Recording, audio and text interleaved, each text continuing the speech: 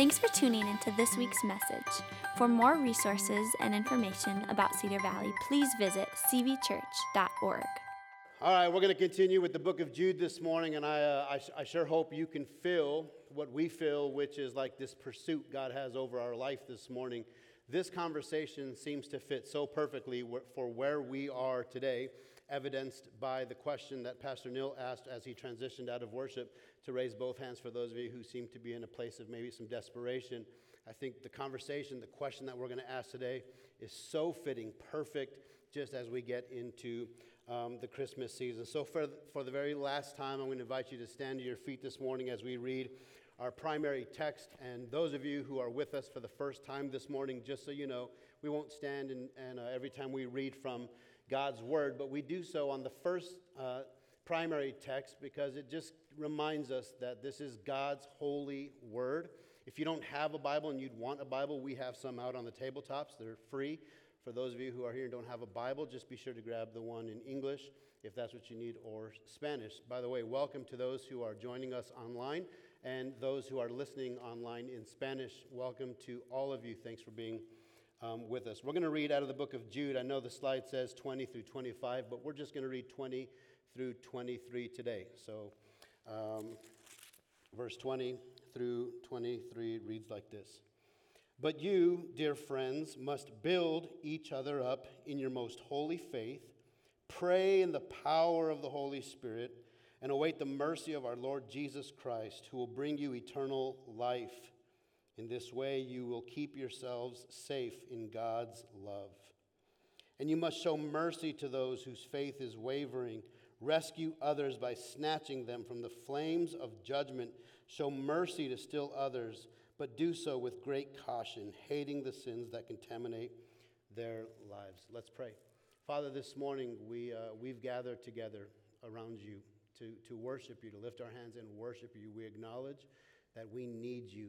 And so, Father, today, as we discuss your word, we pray that you would speak to us in a way that we would be more than certain that that is you speaking to me. God, I pray you would open our hearts, open our eyes, open our ears, God, and thank you for the privilege we have to gather together this morning and to worship you. In Jesus' precious name we pray together. Everybody said, Amen. Amen. You may be seated. Last week, I started by informing you that this Generation Z has a complicated relationship with their vehicles, right? It is estimated that Gen Z, born 1997 to about 2013 or so, this generation, it takes about 8 warning signs on their vehicle dashboard before they'll schedule any kind of maintenance at all. And so I just wanted to remind you, go ahead and put this dashboard up. That's like the vehicle. If you're borrowing a Gen Z's car, it's going to probably look something like this. But just on behalf of Gen Z, just so you know, this generation is also most passionate about justice. They're most passionate about mission, and they are very passionate about taking action. So I want you to know, Gen Z, I'm sorry if I offended you last week, but we need you here at Cedar Valley to help us lead the way. We need the generation who is passionate about justice and mission and action for sure. And there's a great lesson we can learn from you this morning, because when it comes to the spiritual dashboard of all of our lives, here's what it can look like sometimes. So from left to right a little bit, if you'll just kind of play along with me. Here we have, we can have a lack of joy, right? Lack of community. Them lips represent bad relationships, right? Wrong relationships.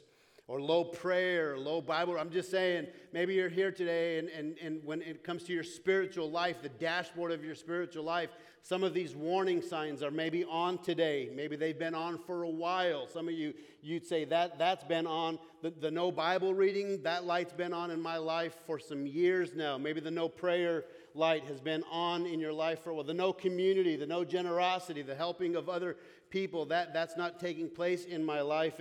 And that dashboard helped us understand that there really is a sense of urgency, right, that we need to contend for our faith. So Jude chapter, there's only one chapter in Jude, and so when it gets to verse 17 and 18, it's really like this transitional verse from the why of Jude to the how of Jude. So I'm going to read it in two translations. I'm going to first read it in the New Living Translation, and then I'm going to read it in the Message translation. So just listen for a moment as I read this transition from the why to the how. He's kind of recapping where we just were. So he says, "But you, my dear friends, must remember what the apostles of our Lord Jesus Christ predicted.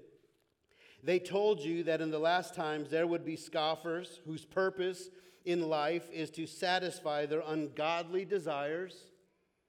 These people are the ones who are creating division among you. They follow their natural instincts because they do not have God's Spirit in them." Two things that really stood out to me was division.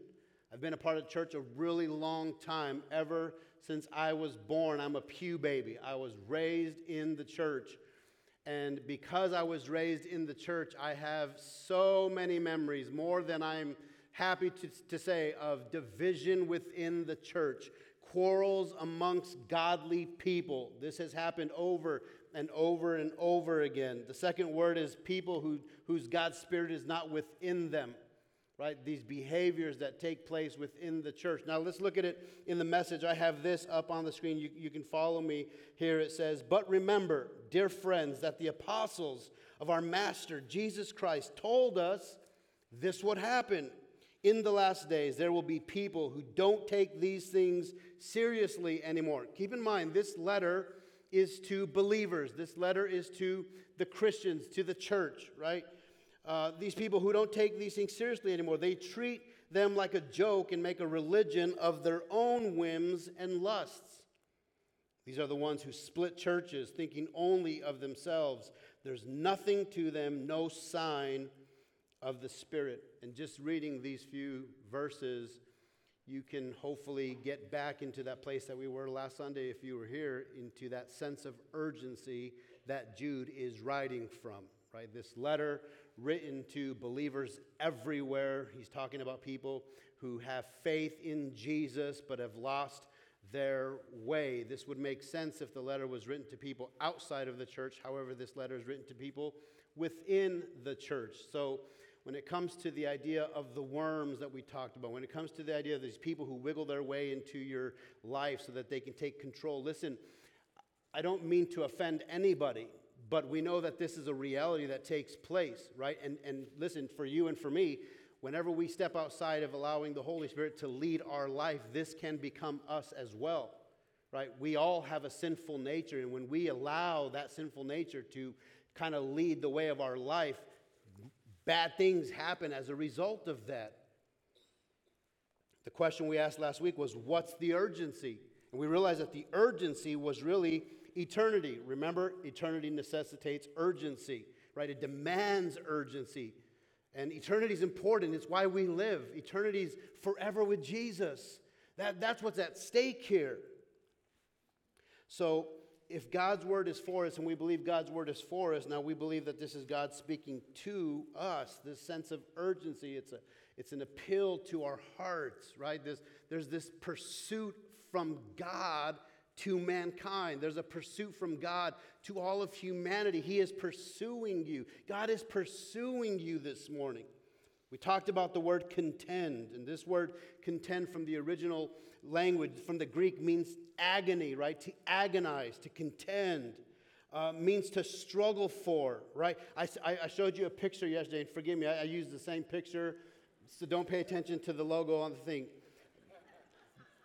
But this idea of to contend is it comes from the athletic arena, the wrestling mat. So when you contend for something, you take that to the mat, you agonize over it, you struggle for it, you fight for it. That's the place you go to struggle. That's that word contend. Listen, Pastor Neil came up and just a few minutes ago and asked, listen, raise both your hands if you're in this room and you have some sense of desperation, like you're holding on. Half the people standing in this room lifted both of their hands. The question that we're asking this morning that is for sure the right question to ask is, how do I contend? I understand the why, but the question really is, how do I actually contend for the faith? That's a great question, because this week we look at Jude 20 and 21, and here's where Jude explains how to contend for the faith. It's an inward work that the Holy Spirit does within us that has an outward expression in our actions. It's kind of twofold. The work God does in us through Christ is seen by the way we treat other people. Contending for our faith is both inward and outward. Those are two key words that I need you to remember today. That when we contend for our faith, when we talk about contending for our faith, it's two-part.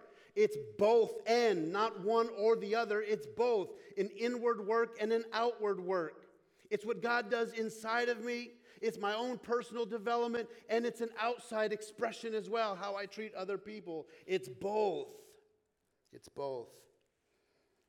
So the first one is inward. Jude, verse 20 says this, but you, everybody say me, because this letter is for us. But you, dear friends, must build each other up. Another translation says, build up yourselves in your most holy faith. Pray in the power of the Holy Spirit. We are responsible for our own spiritual growth. You and I are responsible. We bear the responsibility to grow ourselves spiritually. We can't wait for this growth to happen or expect other people to make us grow. So these are, simple things to do this is a prayer life, right? Reading the Bible frequently, regularly. Godly community. You guys know these things. We're believers. Jude's writing this letter to believers. You know that prayer is vital to the life of a Christian. You know that reading the Bible is vital to the life of a Christian. You know that godly community is critical. It's crucial. They say we're the blend of the 5 people who have most influence on us. It's critical that we're in godly community. It's also very important that we allow accountability from other people to ourselves so that we can grow spiritually. It's like the dashboard, and it's saying maintenance required.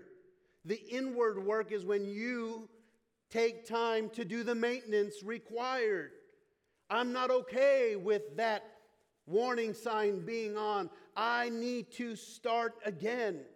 It's been a while, longer than I expected. I need some maintenance in my spiritual life.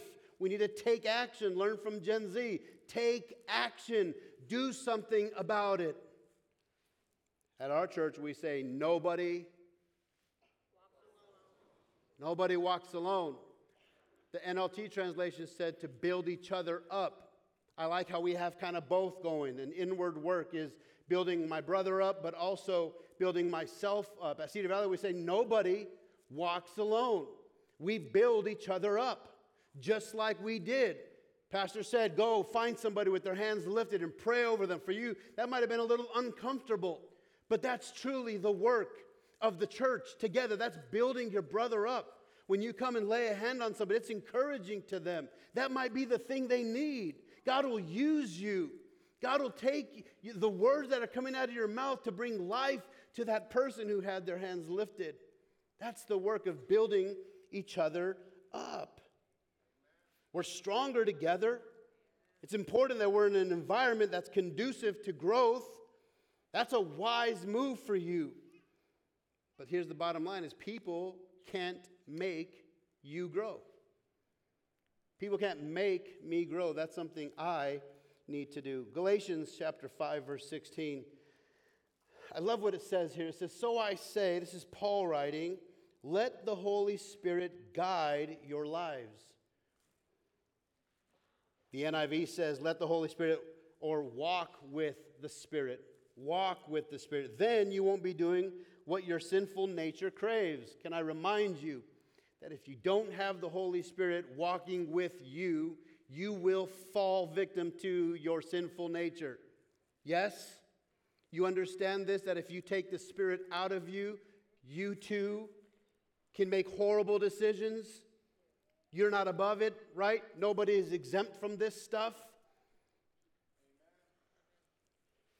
So our focus is really on the Holy Spirit leading, right? This picture of the Holy Spirit walking with me. Picture the Holy Spirit walking with you, not way out ahead of you, not way behind you, no, right beside you, walking with me. And the Holy Spirit wants to lead your life. Listen, not just the spiritual aspect of our life, but we can divide our lives up into many categories. We've got our work life, our family life, our financial life, our entertainment life. We have all these categories in our life. And the deep desire that God has for you is that He would lead every single category of your life. That He wouldn't just be put on the faith side of your life, but every category, everything that you're a part of, He wants to lead you in that. That's the kind of relationship He wants, because when He is in you, He helps you overcome sinful desire. Living an uncompromised Christian life is one of the greatest ways to contend for the faith. And that's absolutely impossible to do it in our own strength. Walking with the Spirit means that we're listening to the Spirit and that we're obeying the Spirit.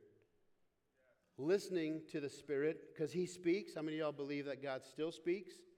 But also obeying the Spirit, that when He speaks, I respond in obedience to what the Holy Spirit is doing. And listen, this letter is written to the church, to believers. You know what it feels like when God speaks to you. And you know what it feels like when He speaks and we don't respond in obedience for whatever reason. His pursuit for you today, His call for you today is to hear His voice and to respond to His voice, even if it requires courage, even if it requires some type of grit or strength. Respond in obedience to the leading of the Holy Spirit in your life. I don't know how far back you go in church, but like I said, I go far back. So listen, excuse me for a minute, but where's all my seniors? Not in high school. Where's all my seniors in the house? And if you've been in church for like 30 years or longer, raise your hand. Just bear with us for a moment. If you've been in church, okay, there's a chorus we used to sing way back in the day. I'd be shocked. I hope there's some people that know this song. It's a chorus. It's sung in English. I know, northern New Mexico, we sang English choruses. Yes. Yes, we did. So here's the chorus. Let's see if you know it. Not by might, nor by power, but by the... Y'all go way back too. We might just have a night where we just throw it way back to choruses. Would you come if we did that? Raise your hand if you'd come. Keep your hand lifted if you say, and I should lead that night. JJ got here this morning and I asked him, do you know this song? And he's like, I don't know that song, bro. He don't go as far back as I do, and I look like him, I can get through the night. Let's sing it together. One more time. Not by might, nor by power, but by the Spirit. You're not singing with confidence at all, at all, at all, at all. I will sing of the mercies of the...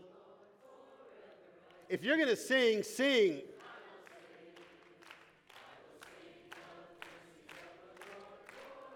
I will sing of the mercies of the Lord.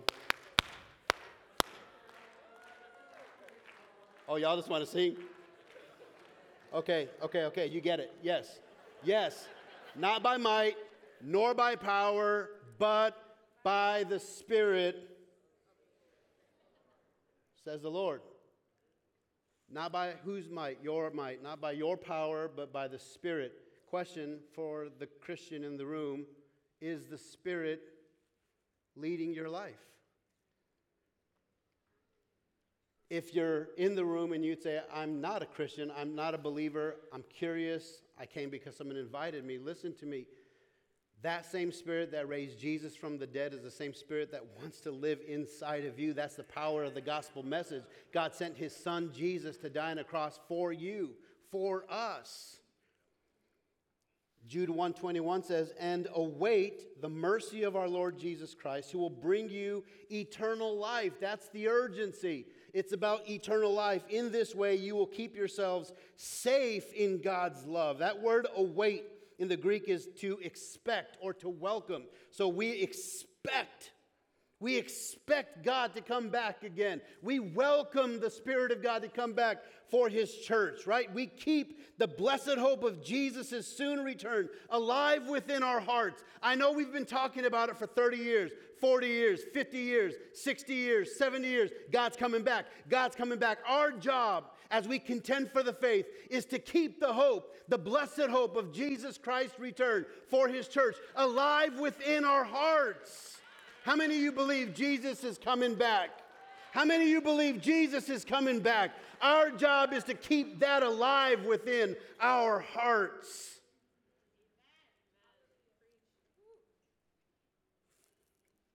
It's the work that God does within us. We just sang, I pulled out my pen and I said, we just sang, rain and wind came, but I am safe with you. Remember we just sang that? I tell you, when you sing worship songs, you learn theology. You learn about God. Here's the thing is that we just read, in this way you will keep yourself safe in God's love. That's the central focus of this verse. And safe in God's love doesn't mean there's no rain and no wind. Safe in God's love that when there is rain and when there is wind, I'm still safe with God. That mat is really like God's big old hand. When you contend, you go to the center of His hand. You are safe. This is not necessarily physical safety. This is eternal safety. Wind will come. Wind will come. Rain will fall. If you're a Christian in the house and you've experienced rain and wind in your life, raise your hand. Rain comes. The wind blows. We're not exempt from any of that. But we're safe in God's hand. Our job is to contend, to go back to the mat, to struggle, to agonize over this thing. But we know that it's true. We know that God's word is true. We know that there's a promise that one day Jesus Christ will come back for His church. That's the sense of urgency that we live with. So an inward work, God does that in me. I'm responsible for my spiritual growth. Say, I'm responsible for my spiritual growth and development. But secondly, not either or, but secondly, it is an outward work. Jude 1:22 says, and you must show mercy to those whose faith is wavering. Remember, this letter is for the church. Show mercy to those whose faith is wavering. 50% of our church raised their hand this morning. I'm not saying your faith was wavering, but it potentially could be wavering. You could be at that point where you're like, I'm not too sure about this thing. God, are you sure? God, are you sure? I want to walk away from this thing. Pastor Neil always prays in the morning for the last timers. Last timers, meaning those who would say, this is my last time, my last ditch effort to get God's attention, or I'm out this piece. I'm out. I'm exhausted. I'm frustrated. I can't do this again. We must show mercy, compassion to those whose faith is wavering. And we don't want to be that church. We will not be that church who all they do is point fingers of judgment at people. Amen. You walk into this church and depending on how you look and how you smell and what your story is and what your record looks like, we just point a big finger at you and just point judgment over your life. We will never be that church. We're not called to be that church. We're called to be a church who shows mercy and compassion to those whose faith is wavering. We live our life on a mission. We've received mercy. We've been snatched from hell. Now we want to help other people receive mercy, get snatched from hell. You know this, we ain't no museum. Cedar Valley, as beautiful as it is, this is not a museum. You know what it is, it's a hospital. This place is a hospital. The beauty of this hospital is that we expect complications. We expect misunderstanding. We expect brokenness. We expect suffering. We expect people learning how to walk again. We expect people helping people. You were in ICU 15 years ago. Now you're a nurse on this ward. That's what we do. We are people building up people. People building up people.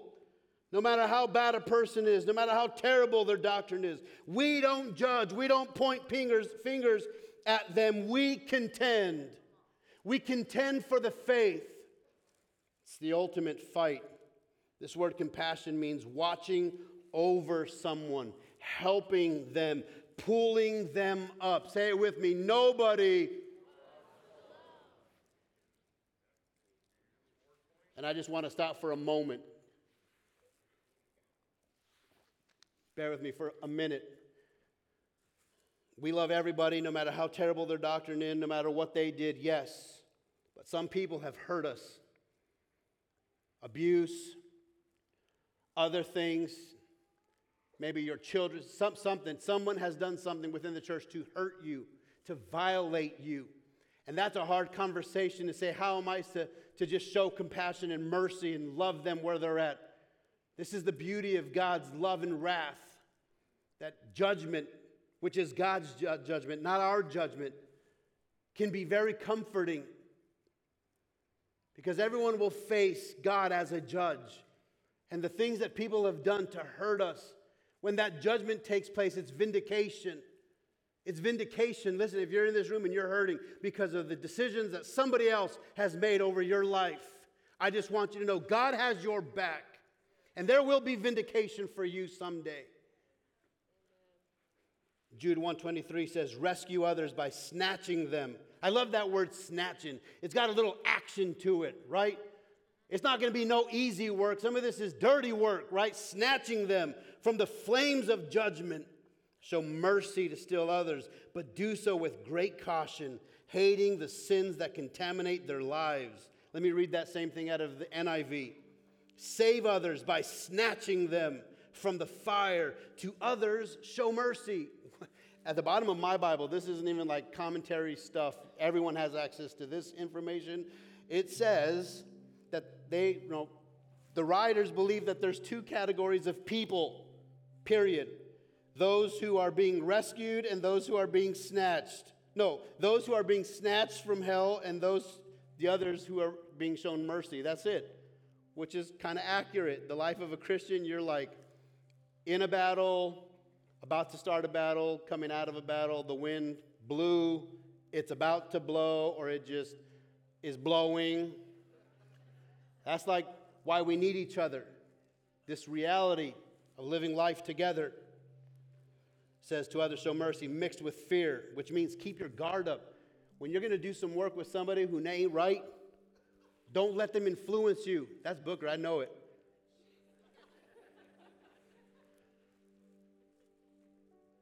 When you're going to go do the dirty work and help people, snatch people, he's saying guard your heart. Don't be misled. Keep your guard up, hating even the clothing stained by corrupted flesh.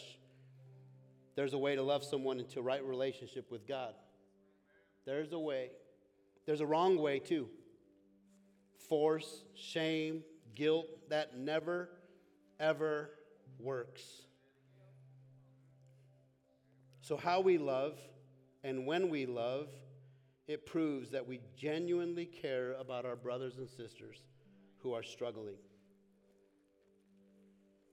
It's very critical that how we say the things we say. Have lots of mercy and compassion in our actions. So remember, this letter's for believers, those in the church that are drifting and being misled. Consider with me for just a moment a parent of a high school kid. This young kid has every desire within them to want to serve God, to pursue the calling that God has on their life. But because they're in high school and because they're influenced easily by other people, they start to be misled just a little bit. Contending for this child looks like sitting them down and saying, hey, listen to me, something ain't right. I sense something ain't right. I'm here for you. I love you. God loves you. Is there something I can do? Can I listen? Can I help you? Can I love you? Is everything okay? That's contending. It's not, what are you up to? You better tell me or I'm going to find out. When I find out, boy, you know what's going to happen to you. It doesn't work. It doesn't work. Can I ask you a question, church? Who's in your life, maybe in your life group, maybe someone who serves alongside of you, and you just know they ain't right? Something's going on with them. right here within the church. You see them struggling. You see it on their face. You can sense it when they're around. You see them struggling. You know they're drifting, maybe drifting into some type of depression, sadness, brokenness, anger, frustration, something else. How are you and I? How are we going to contend for them? How are we going to not be okay with it? Hey, listen, man, I just want you to know I love you. I'm here for you. If there's something I can do to help you, I just want you to know I'm here. I care about you. God loves you. If there's something I can do. Because contending for the faith is both an inward and an outward work that God does. All right, so I'm going to share the big so what. And just so you know, the goal of a big so what is to have it be some type of sticky so that throughout the week, when the winds blow and the rain falls, you remember what we talked about, because you'll remember likely nothing that I said. But you'll remember this because we want you to remember this. So it's cheesy, but it's going to help paint this picture. All right? And I'm a little embarrassed because I'm going to demonstrate for myself what this is. So the big so what, okay? If you weren't paying attention, listen real quick. Contending for the faith is like a belly button. Here's how. I know it's dumb, but it's supposed to be dumb. You'll remember this. Because did you know that 85% of people have innies? I know, it's weird, right? Innie. Only 10% of people have outies. Seriously, raise your hand if you have an outie. No, just kidding. Don't do that. Don't do that. Don't do that. If I told you I had an innie, would you believe me? However, 5% of people have maybe a little bit of both. I don't know. But here's the thing. When it comes to this thing, contending, it's both. Innie and an outie. You'll thank me on Wednesday when it rains. You'll thank me on Friday when you get a call and everything inside of you wants to just explode. Think belly button. Think belly button. Just think belly button. It's my own responsibility to grow myself spiritually. That's my job. But I also have a responsibility for other people, to contend for other people. In the airplane, they say, you know, in the case of emergency, put your mask on first and then help other people. It's not exactly like that in the church. There's actually something really beautiful that happens within your own heart, very transformative when you help the needs of other people while you yourself have some need. It's the work of the Holy Spirit, and He's pursuing you today. He wants to work within you. And then there's also a pull within this thing that we pursue other people, that we contend for other people. So here's what I want you to do. I want you to stand to your feet right here where you're at. And we're going to pray a prayer that Jude actually prayed to wrap up this letter. But before we do that, if the prayer team will make their way forward, listen, I want to pray for those who are in the room today who would say, man, I've got to get back for contending for myself. For myself. I've got to take responsibility for myself, for my spiritual walk.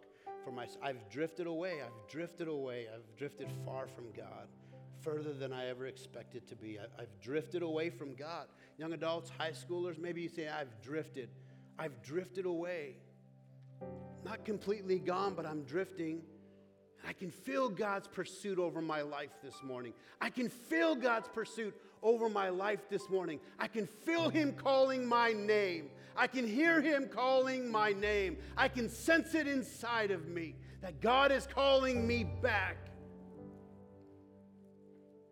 God is calling me back. God is calling me back. If you're in the room this morning, you say, I can feel God calling me back, calling me to come closer to Him. If that's you, would you just step out of your seat and come forward so I can pray with you? Come on, do so quickly. Do so quickly. If that's anybody in the room, say, I got to contend. I got to contend for this thing. I got to contend for this thing. I know I do. I can feel Him. I can sense Him. Come on down, brother. Come on, bro. Come on, come on. Come on, don't wait. Don't wait. Don't wait. Don't wait. Second one is for those who are here. You say, I know people in this church. I know people. I've been around these people for a long time, and I know something's not right, but I haven't done anything. God, I need you to help me learn to contend for people again. I need you to help my heart be soft for people again. I need this urgency to be alive in me again. It used to be alive in me. I want it to be alive in me again. God, would you wake that up inside of me? I want to contend for people more. I want to be aware of this contending for people more and more and more. If that's you, would you step out of your seat right now? Come on. God, help me. I want to build other people up. I want to build other people up. I want to hear your voice and respond in obedience. Come on. Come on. If that's you, God, soften my heart up again. Soften my heart up again for people, for people, for people. Take the judgment out of my heart. Take that harshness out of my heart. Take that apathy out of my heart. I want to contend for people. I want to contend for people. I want to contend for people. Father, this morning, God, we want you. We need you. Thank you for your pursuit over our life. Thank you, Holy Spirit, that you lead us and you guide us and you walk with us. We love you so much, God. Thank you for loving us so much. We ask you, God, to give us a heart for people. A heart for people, God. Love, compassion, empathy, God. Help us to love people, to be aware of the people around us who are hurting and struggling, God, that we would hear your voice and obey your voice, God. Help us identify those people in our life, Jesus. Give us favor with them, God. Help us as we have this conversation with them, God. May everything we do point people to you, Jesus. May everything we do point people to you, Jesus.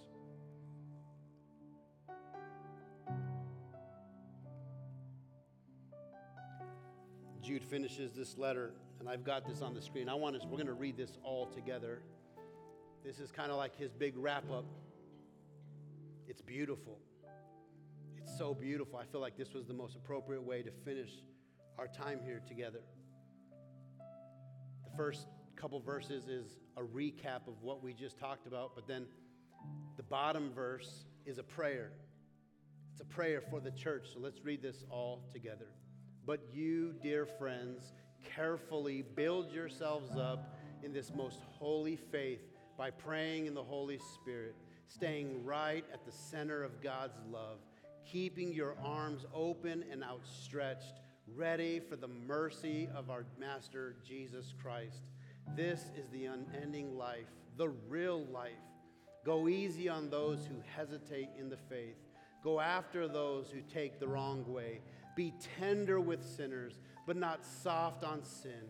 The sin itself stinks to high heaven.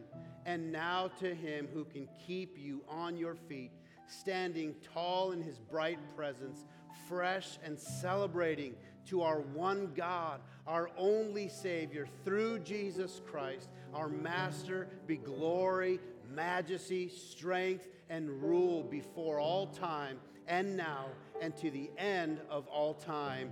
Amen. Come on, put your hands together. You got to know this. God is for you. God is for you. God is for you. He will help you overcome sin in your life. Amen. God bless you.